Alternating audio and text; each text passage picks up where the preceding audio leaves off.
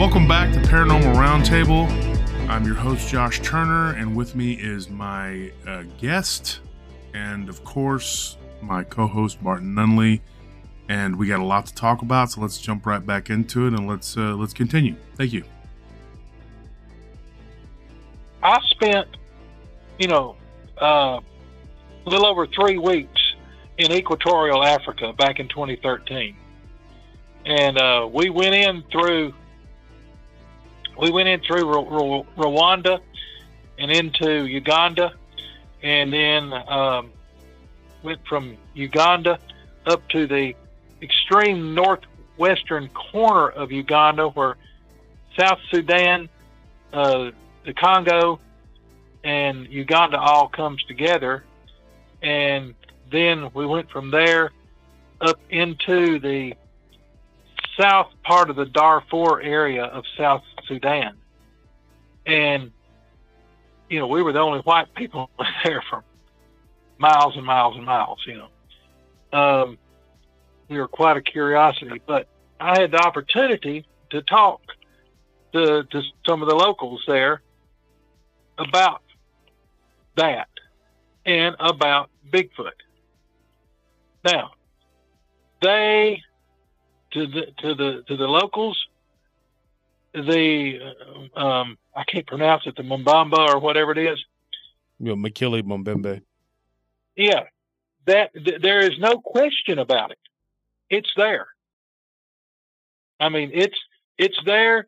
They respect its territory. They don't go messing with it. They leave it alone. but it's there. As far as the locals are concerned, they also talk about, they know about Bigfoot, and they know about something that's a lot bigger and taller, and that even the gorillas won't mess with.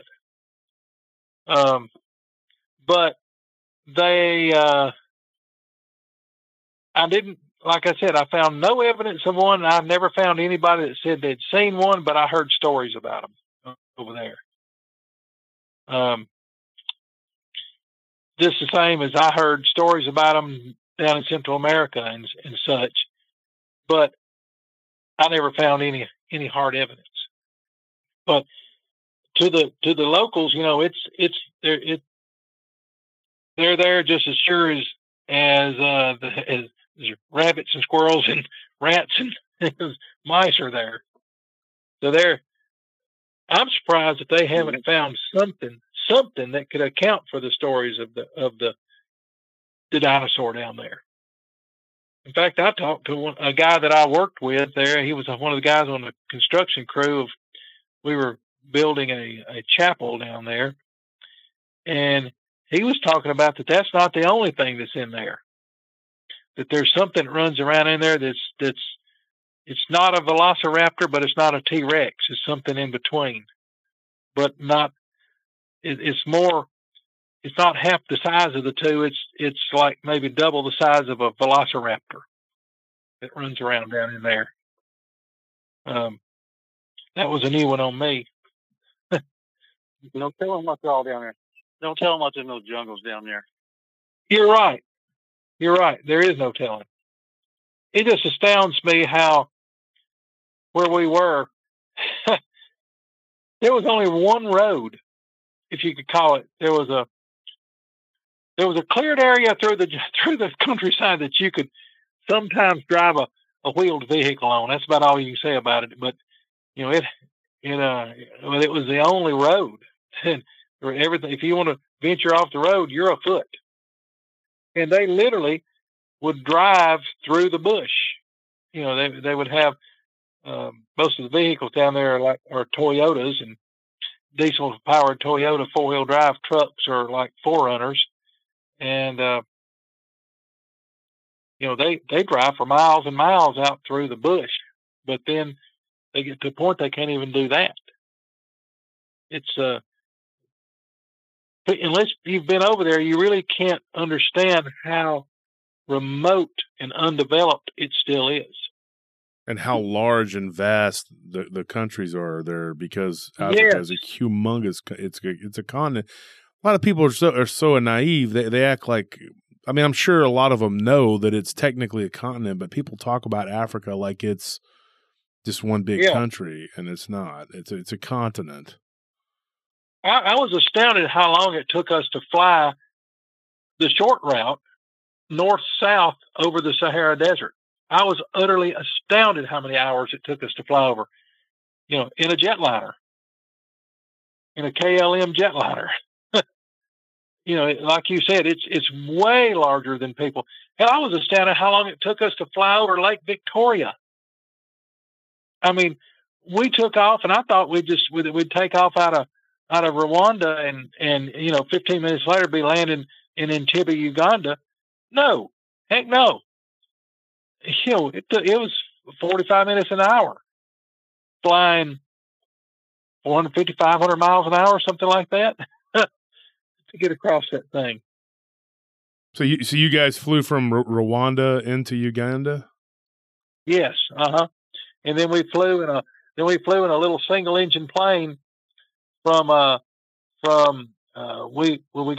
went by van from Entebbe up to Kampala, which is the capital of Uganda, and then we got in a little missionary air service single engine airplane, and we flew from there up to a little town, and like I said, it's right up in the extreme northwestern corner of Uganda, right next to the Congo and South Sudan, and refueled, and then we took off, and we flew from there up to right outside a place called Moondry West in the state of West Equatoria, South Sudan.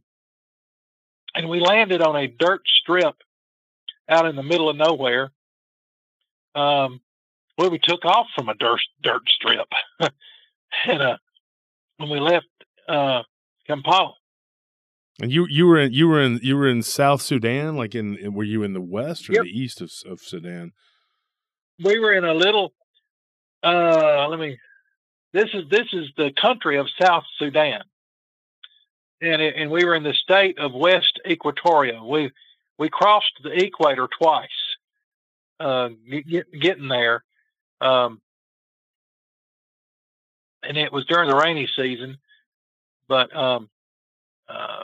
we stayed in a little village called Lui, Lui, and it was only like, I think, 28 miles from Moondry, and but it was an hour's drive because of the condition of the road, the only road through the area, and they had just repaired the road before we got there. They said before you could, lose an armored vehicle out there. You lose a tank out in some of the holes in that road.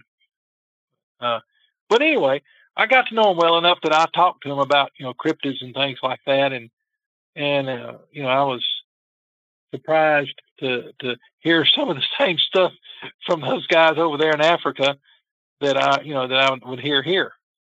So.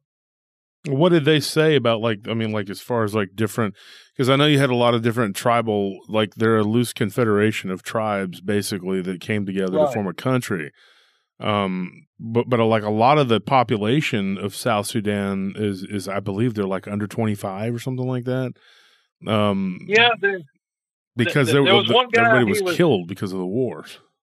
Exactly. The murder and the genocide was unbelievable that the Muslims inflicted upon the Christian tribes as well as the other tribes who were animists, who worshipped other things, but that were not Christian.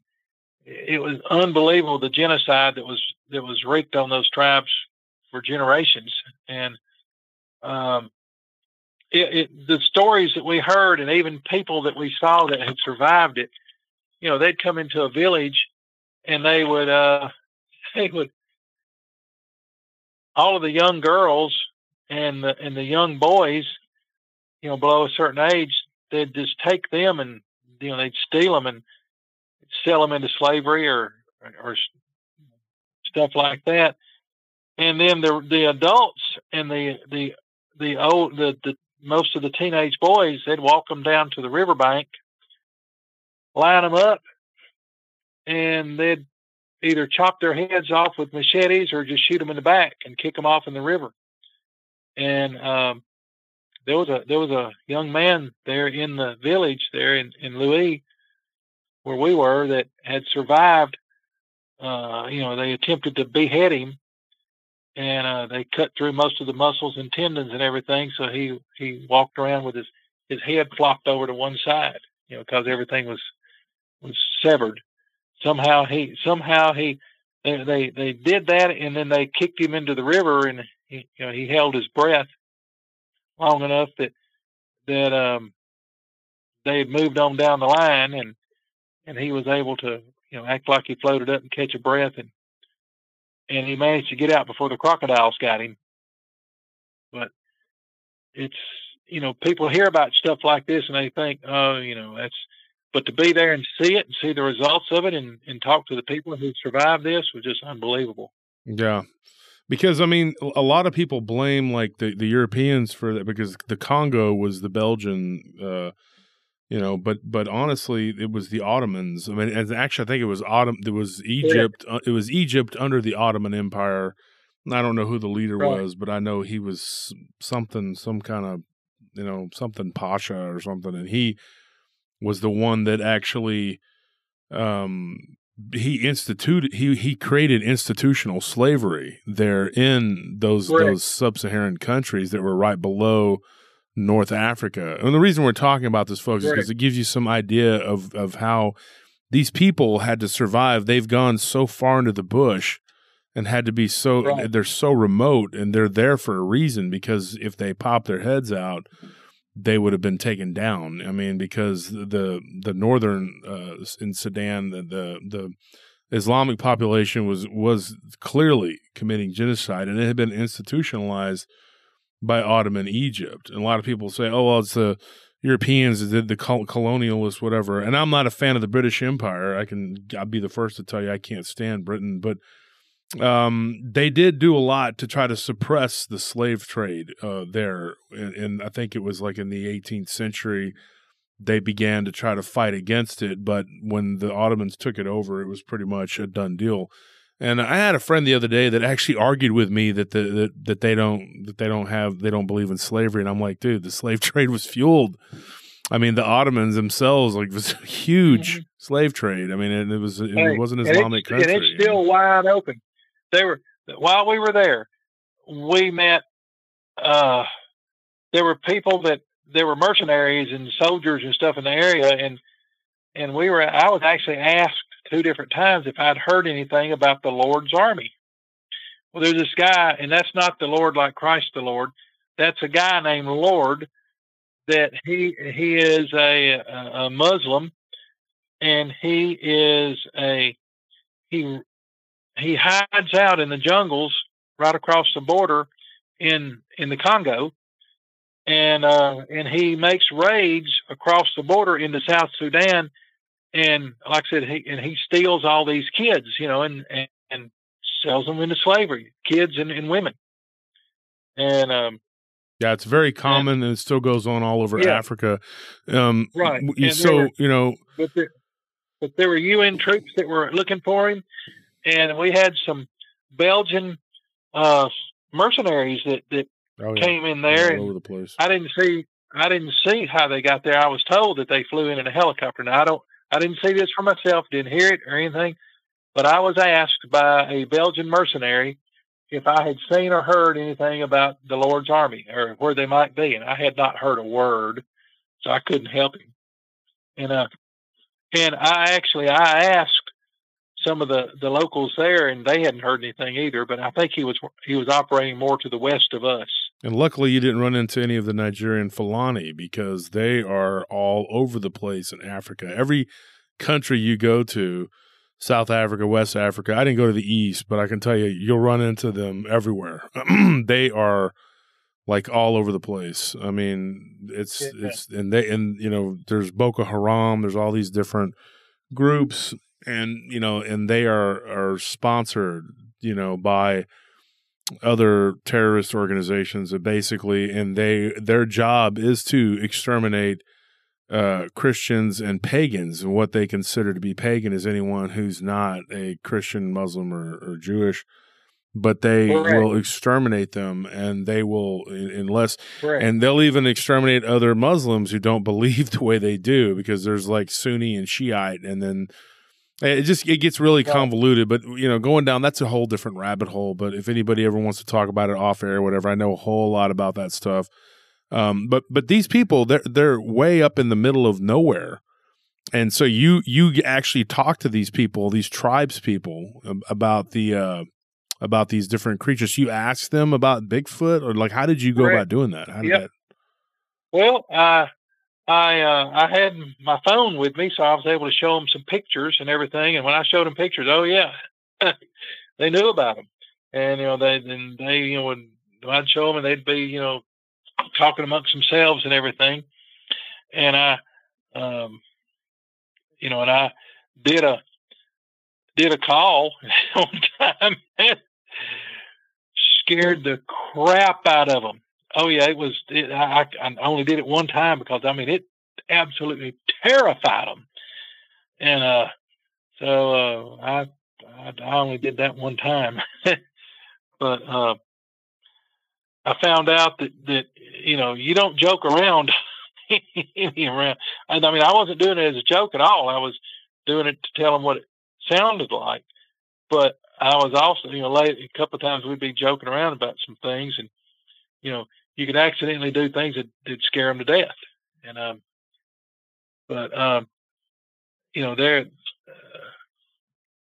they didn't. I certainly wasn't going to do any more calls after that one I did. And but it's funny. They're used to the weird sounds of the jungle and everything. And I used to. We used to lay in the bed and listen to in the early morning. Right around daylight or just before, listen to all the weird birds and things that would start singing. And so when you didn't see anything or have any encounters or anything like that over there in Africa, right? No. Okay, so let's move back to when you came back. When you came back to the States. Well, we came back, and it was just no big deal. But I spent time down in Central America, in El Salvador, some in a little bit. Well, we passed through eastern Costa Rica, and I spent time along the south border of Guatemala. We supposedly were in there spying on what the Soviets had going in Guatemala, but it turned out all we were doing was helping the DEA spy on the cartel in Guatemala. And so, I spent time with some of the natives there. Some of the local folks there. Did find out that along the Mid-Continental Ridge, there are still cannibals, and there's still Carib Indians down there. We had 2 people disappear out of the compound that we were at there in northern El Salvador. One guy disappeared without a trace. He was a Corps of Engineers guy operating a bulldozer. The other guy was a platoon leader that thought he was like a Rambo. He was sort of a Rambo type, and ultra gung ho, and didn't want to stick with his group. And he was out freewheeling about 30 yards out to the side of his group when they were on patrol, and he disappeared. We found, of course, we had to unask the camp. Everybody had to go looking for him. And we ended up finding his left leg speared to a tree. And about 200 yards from that, we found his intestines. That's all we ever found of him. What year was this? This would have been in 1989. Okay, still the 30-year Civil War was going on at that time. Correct. Yeah. It didn't end until the mid-90s, and there was a lot of talk of black ops and operations taking place, mercenaries going down there. Speaking of Belgian mercenaries, So yeah, what, and you were near the El Salvadorian border? Yes, we were in El Salvador, and we were operating out of a sort of thrown together FOB that was in northwestern El Salvador, just south of the Guatemalan border. We could see, in fact, you could walk from where we were to the border of El Salvador and Guatemala, and we worked along the border of the northern borders of El Salvador, Honduras, and Belize. So did you have any encounters with like cryptids? I mean, like what we would call humanoids, or what did you have down there? No, none whatsoever. I asked Clyde and I, buddy of mine that was there, and he was a researcher also. We researched quite a bit on military bases in the U.S. He spoke the language very fluently, and we talked a lot with the locals, and we got a lot of stories. Heard tons of stories of the white lady, which is a ghostly figure, a ghost or something that's real common. You hear about that all in the culture down there. And it's like a ghost or something, or a spirit lady. And they fear it just like the natives fear the skinwalkers and stuff here. And, and the shapeshifters and things here. Heard a lot of that. Heard stories about, I cannot remember what they called them, but there were Bigfoot stories down there.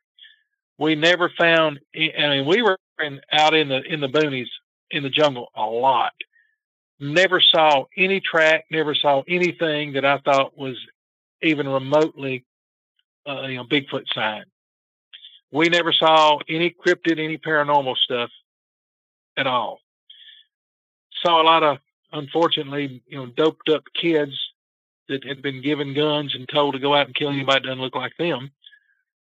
But I never saw anything that I thought was anything paranormal or Bigfoot related down there. And did you talk to any of the locals about the stories that they have? Yes, we very specifically did. Yes. Like I said, we heard lots and lots of stories about this white lady it's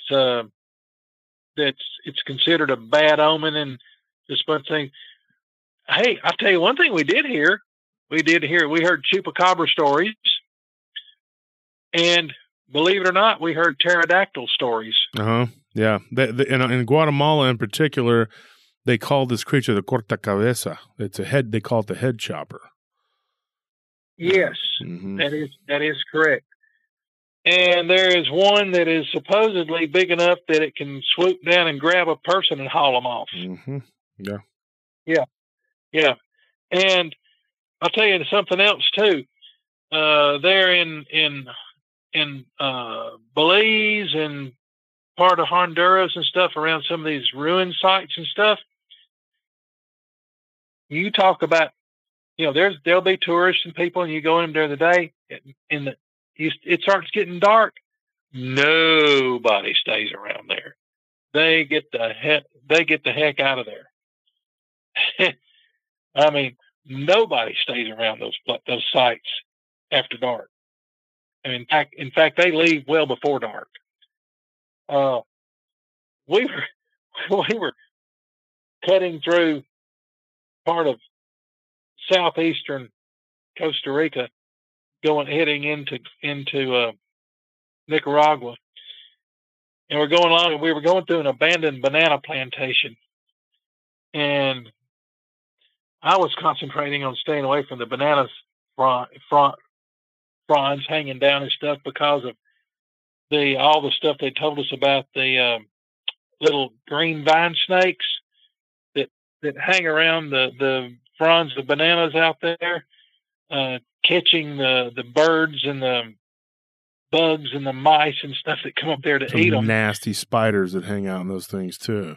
Yeah. Oh God, yes. Yeah, they're really bad. I mean, really, really bad. You got to be careful just plucking one. But so when you were down there and you interacted with the locals and they told you stories about these creatures or whatever, and did anybody have any?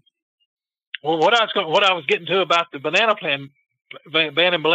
plantation, we're walking along, and it's getting late in the evening, and we were getting to the point we were looking for a place to bivouac overnight, and we walked up on this freaking colonial-looking house out in the middle of nowhere and it reminded me of when I was up there when I was telling you about when I was up there in the Bennington Triangle several years later, what is now called the Bennington Triangle. I came up on those couple of houses that were just abandoned with all the stuff in them.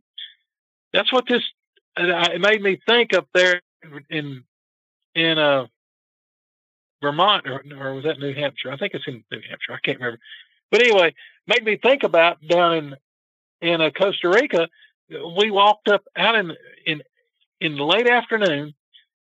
We walked up on this old house, and it apparently is where whoever used to run that banana plantation lived, because it was a big 2-story house and still had furniture and everything in it. Well, we stopped and a couple of guys went in there and cleared the house, and somebody said, well, I'll stay here over the night. And 3 or 4 of the guys that were veterans down there spent time. No, absolutely not. We're getting the heck away from this place. No way are we going to stay around this old house. So we got out of there. And I tried to find out, well, why would we not stay in that old house? I didn't want to, because it was creepy as all get out. My skin was crawling. My hair was standing up when I saw the thing. It sort of reminded me of the old John Wayne movie, The Green Beret, when they're going out through the jungles there in Vietnam, and they come up on this house out there that was like an officer's club or something in the middle of nowhere. And it sort of reminded me of that. Just in the middle of nowhere, here's a nice 2-story house. Of course, it had been sitting there abandoned in the jungle, it's hard to tell, but probably 4 or 5 years or so. And you didn't run into like a Sonic or a Walmart, because they're like everywhere in the middle of nowhere. No matter where you go, you can be in the middle of nowhere, and there's like a Sonic or a Walmart. You're like, those two are just. Hey, we did find a few Dollar General stores. No, I don't doubt that either. They're everywhere too. So let me ask you a question. Changing direction here. When you were talking earlier about Bigfoot and the etherealness of it, tell us about your experiences with the shofar horn. That's one of the things that me and you had talked about before. Yeah. Well, tell you what. It took Mark Maycheck and I years to go through this scripture and stuff like that and figure out what the heck they were talking about. Some of these scriptures that the voice of God could call the Nephilim, bring in the Nephilim and the angels and stuff. It took us years of going through all these old texts and things and talking to biblical scholars and Greek scholars, and I ended up talking to a Jewish mystic up in upstate New York, and to find out about the shofar, specifically what this thing was. And I found out there's 3 kinds of shofars, and you had to use this one specific kind. And once I got my hands on one, it took me over a year, probably more like 2 years, to learn how to blow the thing in the correct manner. I mean, it's easy to blow one and make a sound. It sounds like a bullhorn, but it's exceedingly difficult to blow it in the manner that to do it, to actually call up the boogers.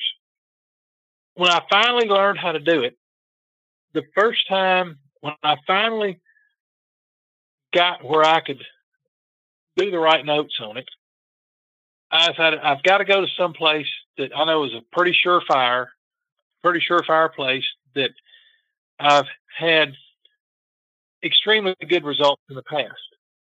And this is when I was living right outside the little town of Kirksville, Missouri, in northern Missouri, about 35 miles south of the Iowa state line. That's where I lived up there from 2002 to 2020. So there was a place up in Iowa that I knew was a sure bet. So there were some guys that I was researching with up there, and called them up, and I said, most of these guys lived in Iowa, and I said, hey, y'all want to go with me, and I'm going to try out this Shofar? Yeah. They all for it. So off we go, and we go up to a place that's not too far from the Mississippi River. That's in the I guess you'd call it east central Iowa, and it's a place that the boogers have been pretty vocal, pretty responsive in the past. First time I ever went up there, I was by myself, and they ran me out of there. So I went up. So off we go.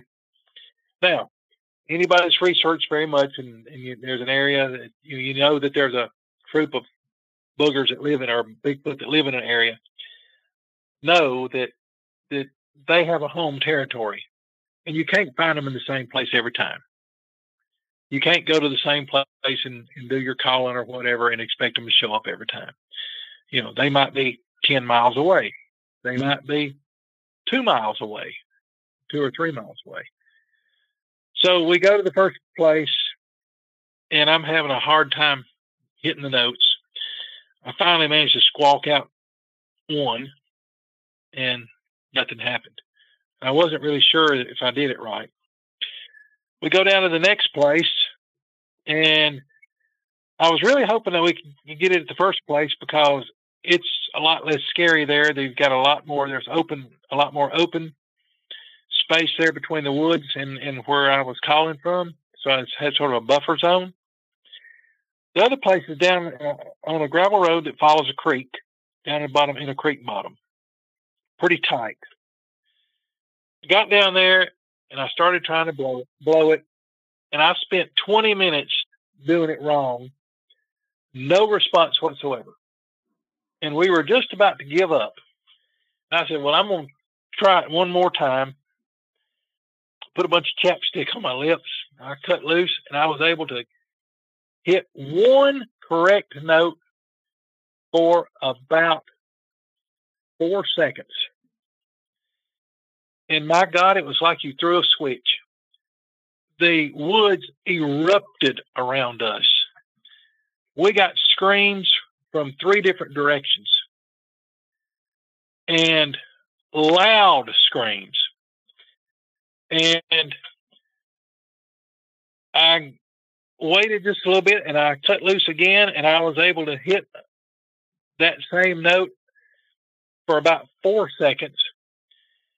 And they were zeroed in on us, and we could hear them coming from 3 different directions, hard and fast, and bellowing their heads off about every 5 to 10 seconds. Now, the crazy thing was, we started hearing between us and the boogers that were coming from the southwest, we started hearing a bunch of coyotes start carrying on. The coyotes ran out in the road and came towards us with their tails tucked between their legs, looking back over their shoulders in that direction. They came up to where they got close enough that they could easily see it. I mean, they came up within like 25, 30 yards of us and were whining and carrying on and hanging around out in the road. They were actually coming to us for protection. And these boogers came in hard, loud, and fast. I mean, tearing through the woods. They came in until they could see us and stopped and shut up. And the coyotes are out there. Actually, some of them are actually laying down in the road. But we realized we had 3 different groups because these 3 groups stayed together and did not even pay attention to the other ones. You know, I've heard different groups of boogers fight. I've heard tremendous fights between them before. They totally ignored the other ones. And they just stayed out there about 35, 40 yards out into the woods. And it's like they were waiting on me to do something or tell them something or something. I don't know. That's the weird part about it is, so we did this. That was the first time. We stayed there about 30, 45 minutes, and they started sort of just wandering away. And once they left, the coyotes got up and went back in the woods.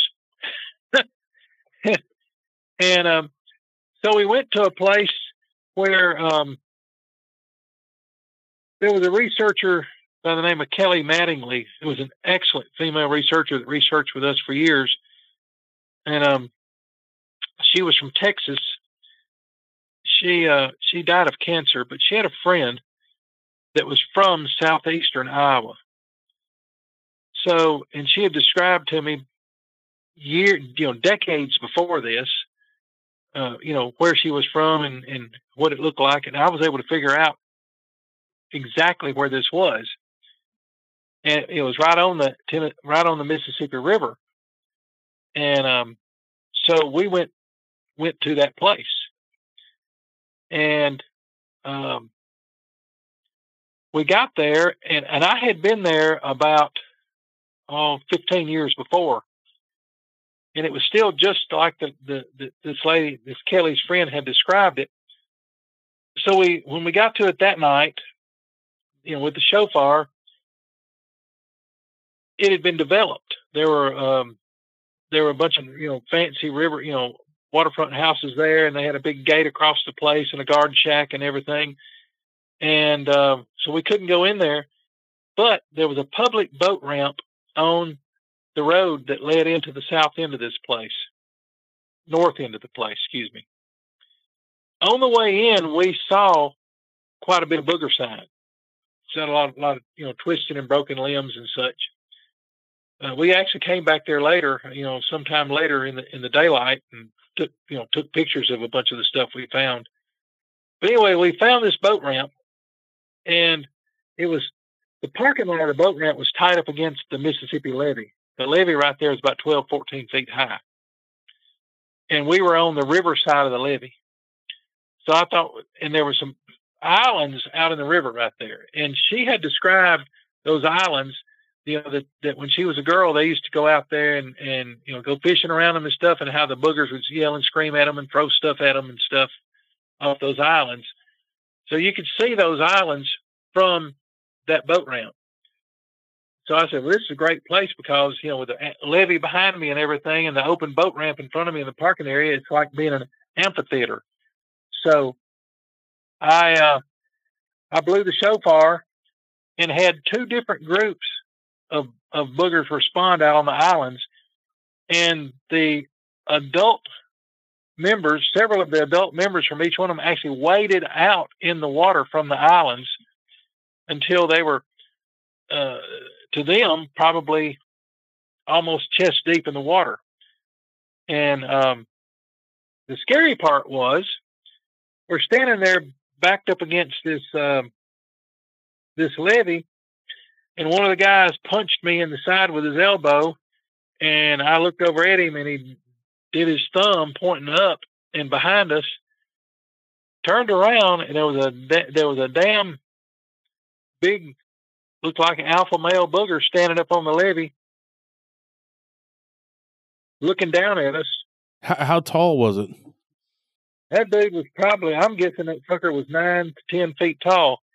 His toes were 7 feet from our heads.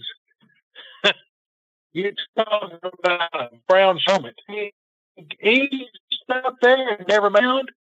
He didn't growl. He didn't do anything. He just stood there looking at us. know whether to wind my rear end or scratch my watch. And we sat there and looked at each other for a minute or two, and we slowly backed away from the levee towards the boat ramp. And he just stood there and looked at us, and for a while, and then he turned around and walked off. But now, this time when he walked away, we clearly heard the footfalls. And he walked probably about 30, 40 feet back into the brush or whatever was on the other side of that levee, and stopped. Because we clearly heard the footfalls, and all of a sudden they just stopped. And we heard him shuffling his feet around a little bit. But he was still there. But now, I've used the shofar in Oklahoma, in Texas, Tennessee, Kentucky, Missouri, Alabama, Iowa. Where else? What part of Texas? East Texas. Yeah, the thicket. Well, actually, northeast. Louisiana. Northeast Texas. Actually, actually, as the crow flies, not too far from Jefferson. And I've had these same types of results. That if I can hit the correct note, there's two notes that you try to hit. That only two notes work, and they're extremely difficult to do. If you can hit one of those two notes or both of them, any of them that are within earshot of you will come in as hard and fast as they can. And they come, so far, they come and they get close enough that they can lay eyeballs on you, and they just stop. And they hang out for a while, and it's like they're expecting something, but I don't know what to do. So I've quit using it because I figure if I keep this crap up, I'm doing something that I don't know what the effect is. And I'm afraid that I'm going to do something that I'm going to get the wrong bunch of boogers, and they're going to come in and snatch my head off, So we don't do the shofar. I have one other researcher buddy that's got a shofar, and we just don't do it anymore. And because we don't know what we're doing. All we know is that it works just like the scripture said. And that's another reason we think that there is some kind of connection with Bigfoot and the Nephilim. Because the scriptures clearly say that the Nephilim have to respond, are compelled to respond to the voice of God. And when we researched that, the voice of God was a shofar, and a very specific kind of shofar. We thought the voice of God was actually God's voice. No, the voice of God is an object. So, and Mark and I have got, all total. Well, Barton, you've probably heard Mark talk about it. We've probably first, Mark was the one that discovered all this. Do what? Right. What we've been messing with this, 10 years? Mark's been digging into this. Mark and I have been digging into this for 15. Over. Yeah. I've been blowing the shofar for 5 or 6, 4 or 5 years. And we had 10 years invested in it before that. So this was hard, very hard won knowledge. It took a heck of a lot of research to figure all this out. And so that's why I'm convinced, because they do respond the way they do to a shofar, to the correct shofar with the correct two notes, that there is some connection with the Nephilim. I don't know what. Right, so there's another strike against the relic hominid theory. Exactly. Right? Exactly. Correct. So you and Mark have been down in the LBL several times, right, Tim? Oh, Lord, yeah. Many times. First time I was in LBL with Mark was in... There. Well, we've... I know where you're leading, Barton. we had a deal that every one of us there experienced it. Anybody that's seen the movie The Matrix, when they were in a house somewhere and they were going along, and all of a sudden it's like the reality around them shifted a little bit and then popped back the way it should have been. And that's when what's his name? Not Neo, but the guy that was sort of the leader. He realized that was the machines or the robots or whatever resetting the program or doing something that they were breaking into the program that they'd been discovered. We had an incident like that. We had an incident like that happen to us there in LBL. Every single one of us experienced it and noticed it, and none of us had the guts to talk about it until it really affected Mark. And it strongly affected Mark. And he goes and gets in the truck, and I could tell something was wrong. And all of us were sort of disconcerted. So I go to Mark, and are you okay? No. And so we get to talking, and he told me exactly what he saw. And I'm like, holy crap, And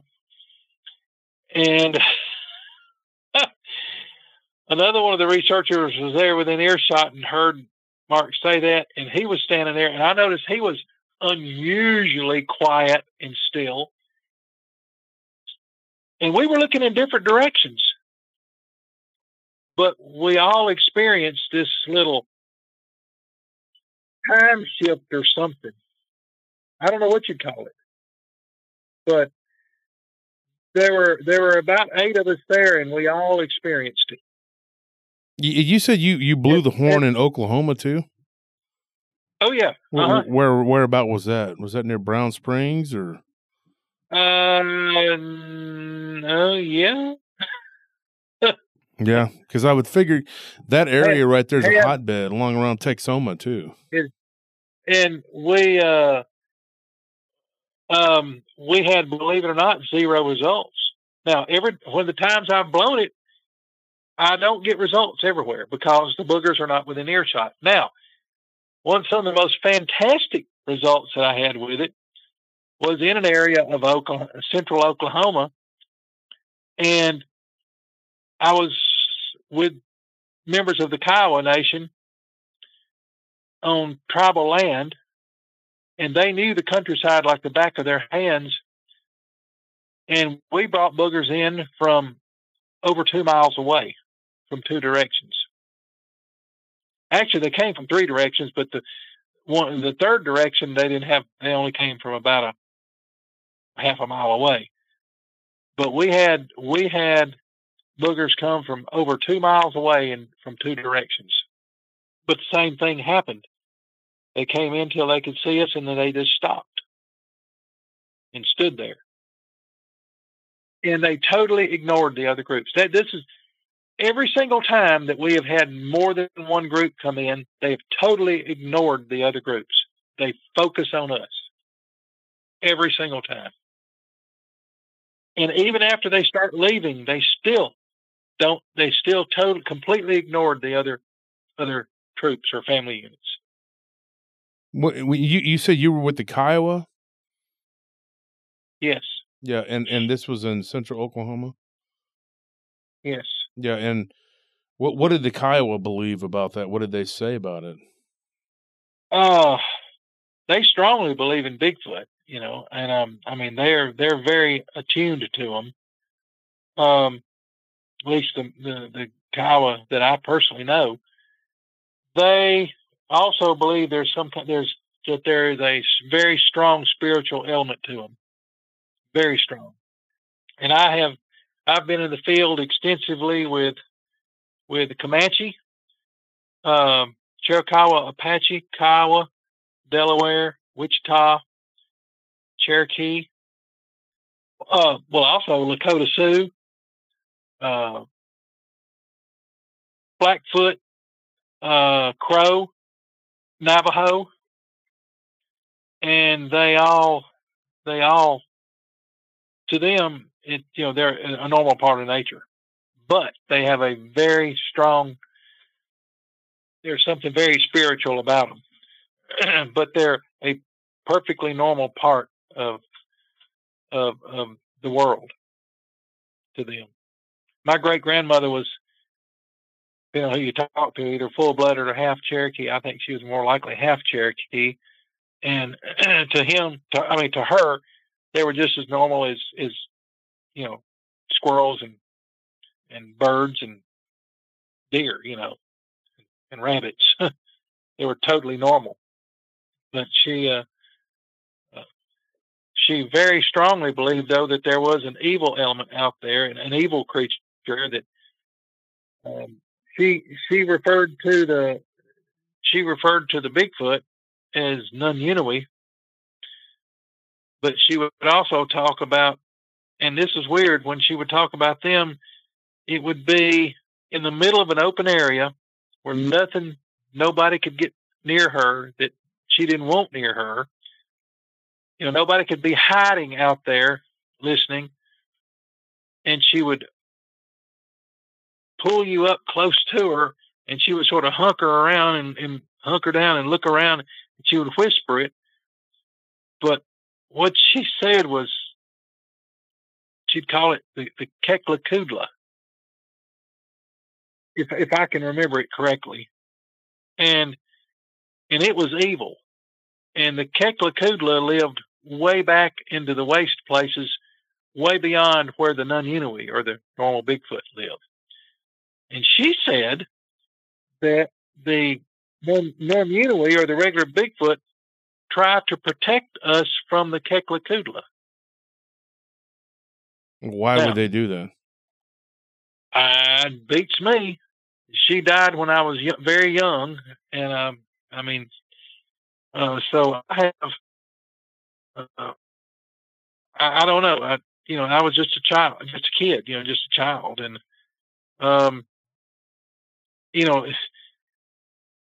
Lord, I wish I could. I wish I had an opportunity to talk to to some of these folks. Like my great grandmother and stuff. Knowing the things that I know now. But like my grandfather tried to tell me some stuff about them, and right before he died. So you think that they believe that there were good ones and there were bad ones? Absolutely, Absolutely, yes.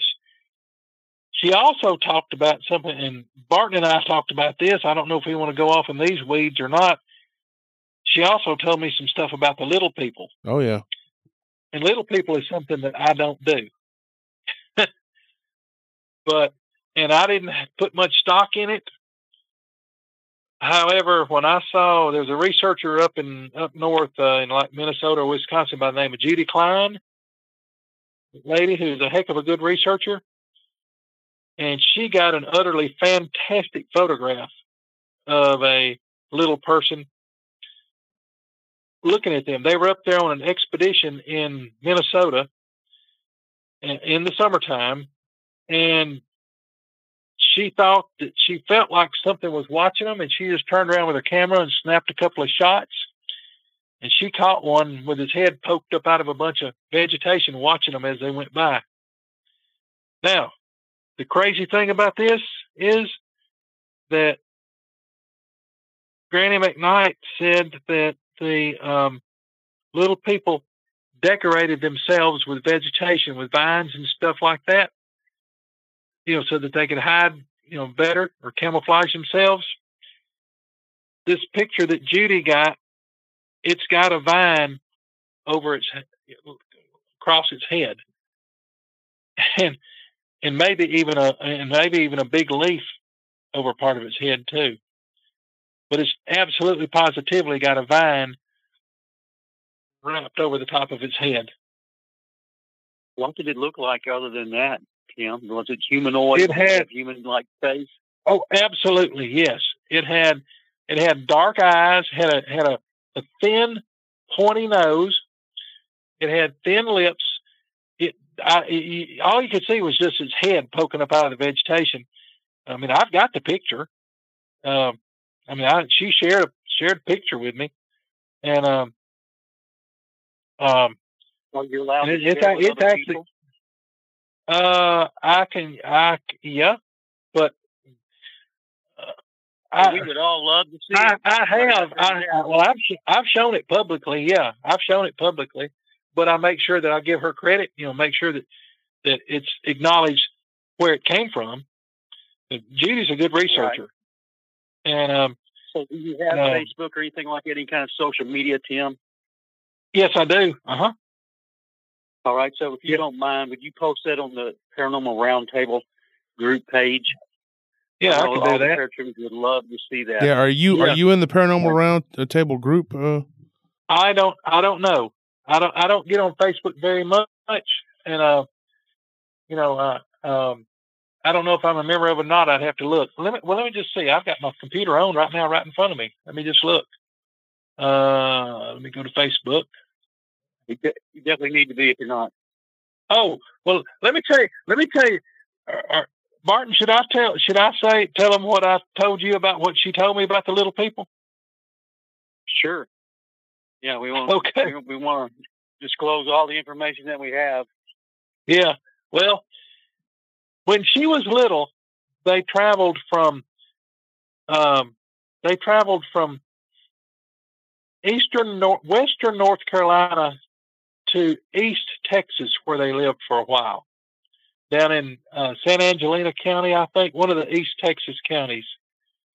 And they later on ended up moving to Arkansas from there. But anyway, while they were traveling from from western North Carolina to East Texas, the little people followed them. But there were two groups of them. There were the good little people, and there were the evil or the bad little people. And the good little people kept trying to run off the bad ones, chase them away, but they would always catch back up with them a few days later. And then it would start all over again. But some of the little people were good and tried to sort of look after them and help them and watch them. But they were bad little people. Now, I was too young to ask any questions or no, but after all the things I've heard about the bad little people since then, as an adult, makes me wonder if they were some of the cannibalistic ones, or what was bad about them, what made them bad. I don't know. I was never told that, but she very distinctly said that there were two groups: a group of good ones and a group of bad ones that followed them all the way from western North Carolina to East Texas. Wow! And that they had. Well, speaking of pictures, Tim, before we get off here, I want to ask you about this one picture. There was a picture of a dog man that went around a few years back that seemed like everybody in the field got but me. And could you tell all the listeners about that? What happened to that picture? Yeah. Okay, Dallas Gilbert was researching in an area in southeastern Ohio, off the Ohio River. It was a creek that actually, up a creek valley that actually ran into the Ohio River, if I remember this correct, the location correctly. Back then, Jim Hart, my buddy Jim Hart, otherwise known as Bubba Gump in the Bigfoot world, he was doing a lot of work for the government then, and Jim was sort of on the cutting edge of photo analysis and stuff, and doing a lot of the lab work to try to bring out different things in it. And Dallas Gilbert was sending film negatives to Jim periodically and asking him to look and see what he could find in certain frames. And Jim was doing it for him, and it was pretty interesting, some of the stuff he found. And most of the time he found nothing. They were going up through this creek bottom, going upstream, and this was in a fairly deep gorge or hollow or valley or whatever you want to call it, but it was also fairly wide on the bottom. I mean, it was like, probably 150 or so yards across, 100 yards across from side to side. And the creek meandered down through the bottom of this, down through there. They got to a point where Dallas said that they just had an overwhelming sense of dread, and he got to the point he couldn't pick up one foot and put it in front of the other. I know exactly what he was talking about. I've had that happen to me many times.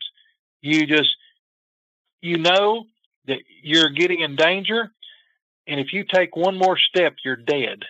And he got to that point, and I've done the same thing. He took his camera out, and this back in the film camera days, he took 5 shots. He panned and took 5 overlapping shots. Where he felt the danger was coming from would have been where he took frame number 4. It would have been to his about 2 o'clock to his front right. And so he sent this piece of film to Jim with these 5 frames on it, and he said, look, he said, concentrate on frame number 4, the 4th frame in the series. He said, I believe that there was that was watching us that and we were in grave danger. And so Jim picked all through it and everything, and he found one oddball thing, which Jim and I decided it was pareidolia, and it looked like a velociraptor walking back deeper into the woods, looking back over its shoulder, is what it looked like. But we decided it was pareidolia. So he started looking at some of the other frames, and I had gone home, and it was about 11 o'clock at night. Now, this is pre-cell phone days. When I pulled up to the house, it started to go in. The phone was ringing. I answered the phone. It was Jim. He said, you got to get back over here. I said, man, it's 11:30, He said, no, get back over here. You will not believe what I found in one of these frames. He said, get back over here now. Okay. I got back in the truck and took off back to his house. Go back into his shop. He's got this thing pulled up on the screen. When I walked in there and I looked at that, my heart nearly stopped. I literally, you've heard people talk about your blood running cold. My blood ran cold. It stopped me in my tracks. It took my breath away. He had the head and shoulders of a dog man standing there next to a tree, underneath a tree limb, staring right into the camera. The picture was so clear, you could see the pupils of its eyes. You could see its nostrils. You could see the wrinkles in its nose. It had its lips curled up. It was snarling, and probably a quiet snarl. My dogs do this at each other a lot. They'll raise their lips up, and they won't make a sound, but it's a sign to the other dogs, you better leave my treats alone, or you better leave my toy alone. This thing had its lips curled up in a snarl. You could see its upper and lower canines perfectly. Its ears were laid back in a threatening manner. Not, this thing, and it absolutely is the most evil I've ever seen. I've told people many times, in fact, Jim used to tell me, if you can look at that picture and your blood doesn't run cold, and if it doesn't affect you, you don't have a soul left in you. Unbelievable what this picture looked like. And that's scary, huh? That's scary.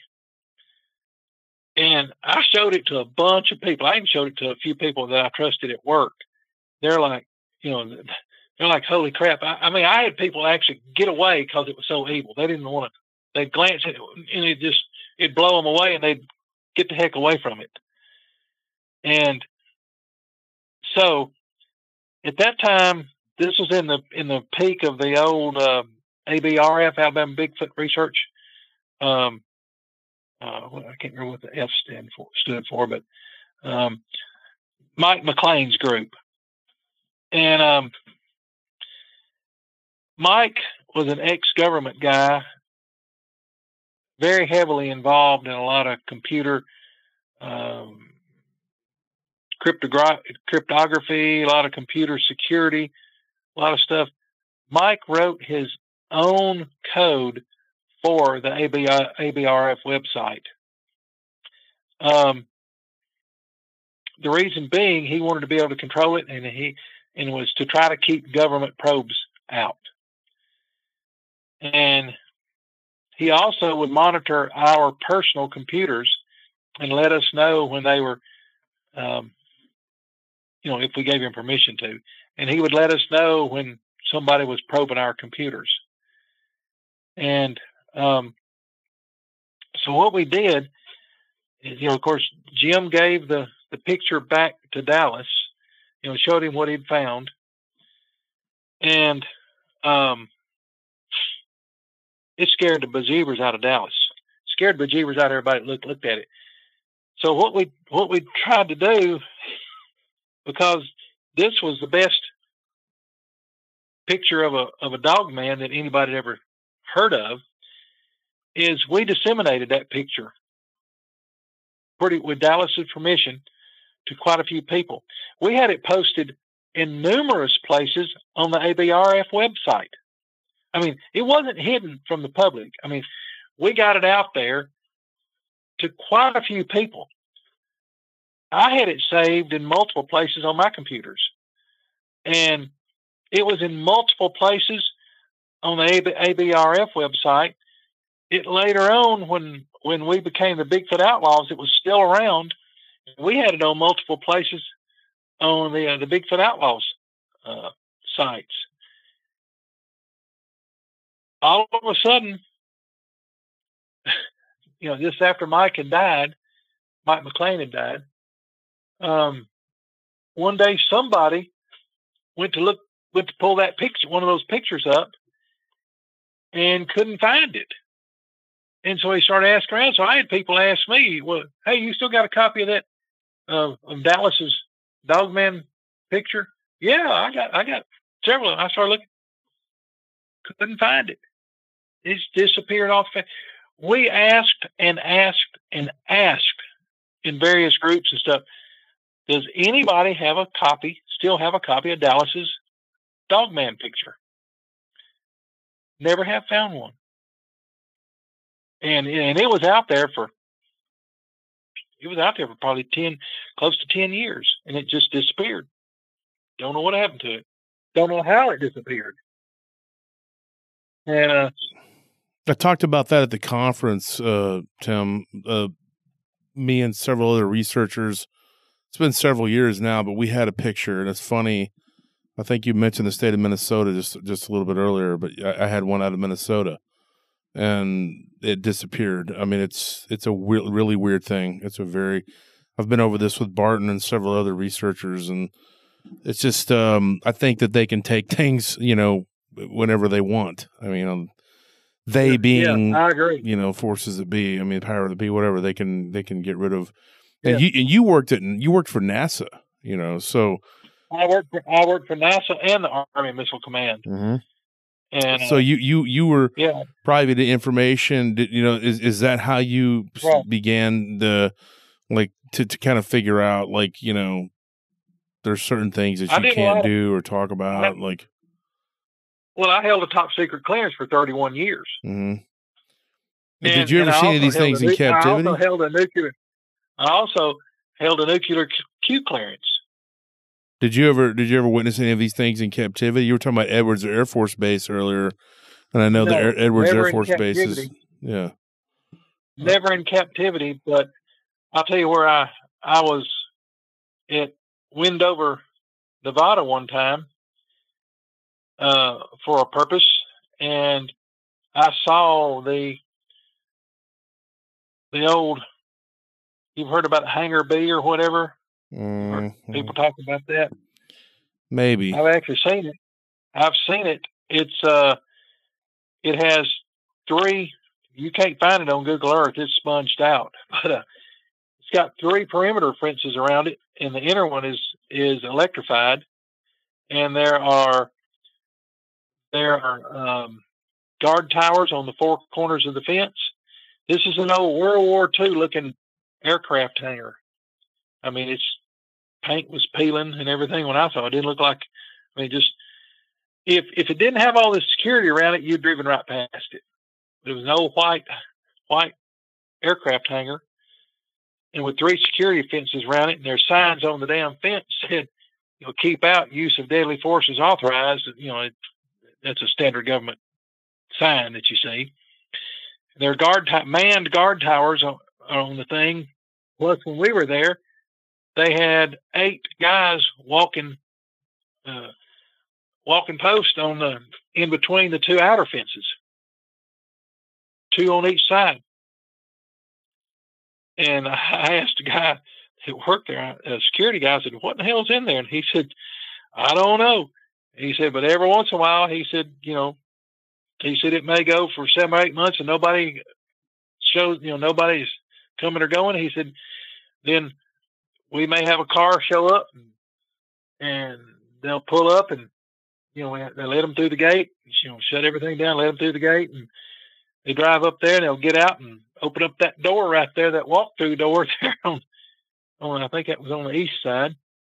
And they'll go in and be in there a couple of hours or, you know, 30 minutes or whatever and come back out and leave. Or sometimes they'll go in and they'll open up one of the hangar doors a little bit and they'll drive in and be in there a while and come out, close the door back. You know, they drive in, close the door, be in there a while, they open the door up, they come out, close the door back, and they leave. And he said sometimes there'll be a truck comes and goes out of the place.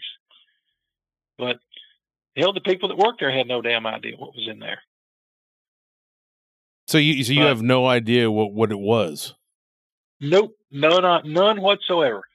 Or at least if I asked around a lot, but if I ever asked anybody that knew, they didn't tell me, nor did they give me any indication that they knew.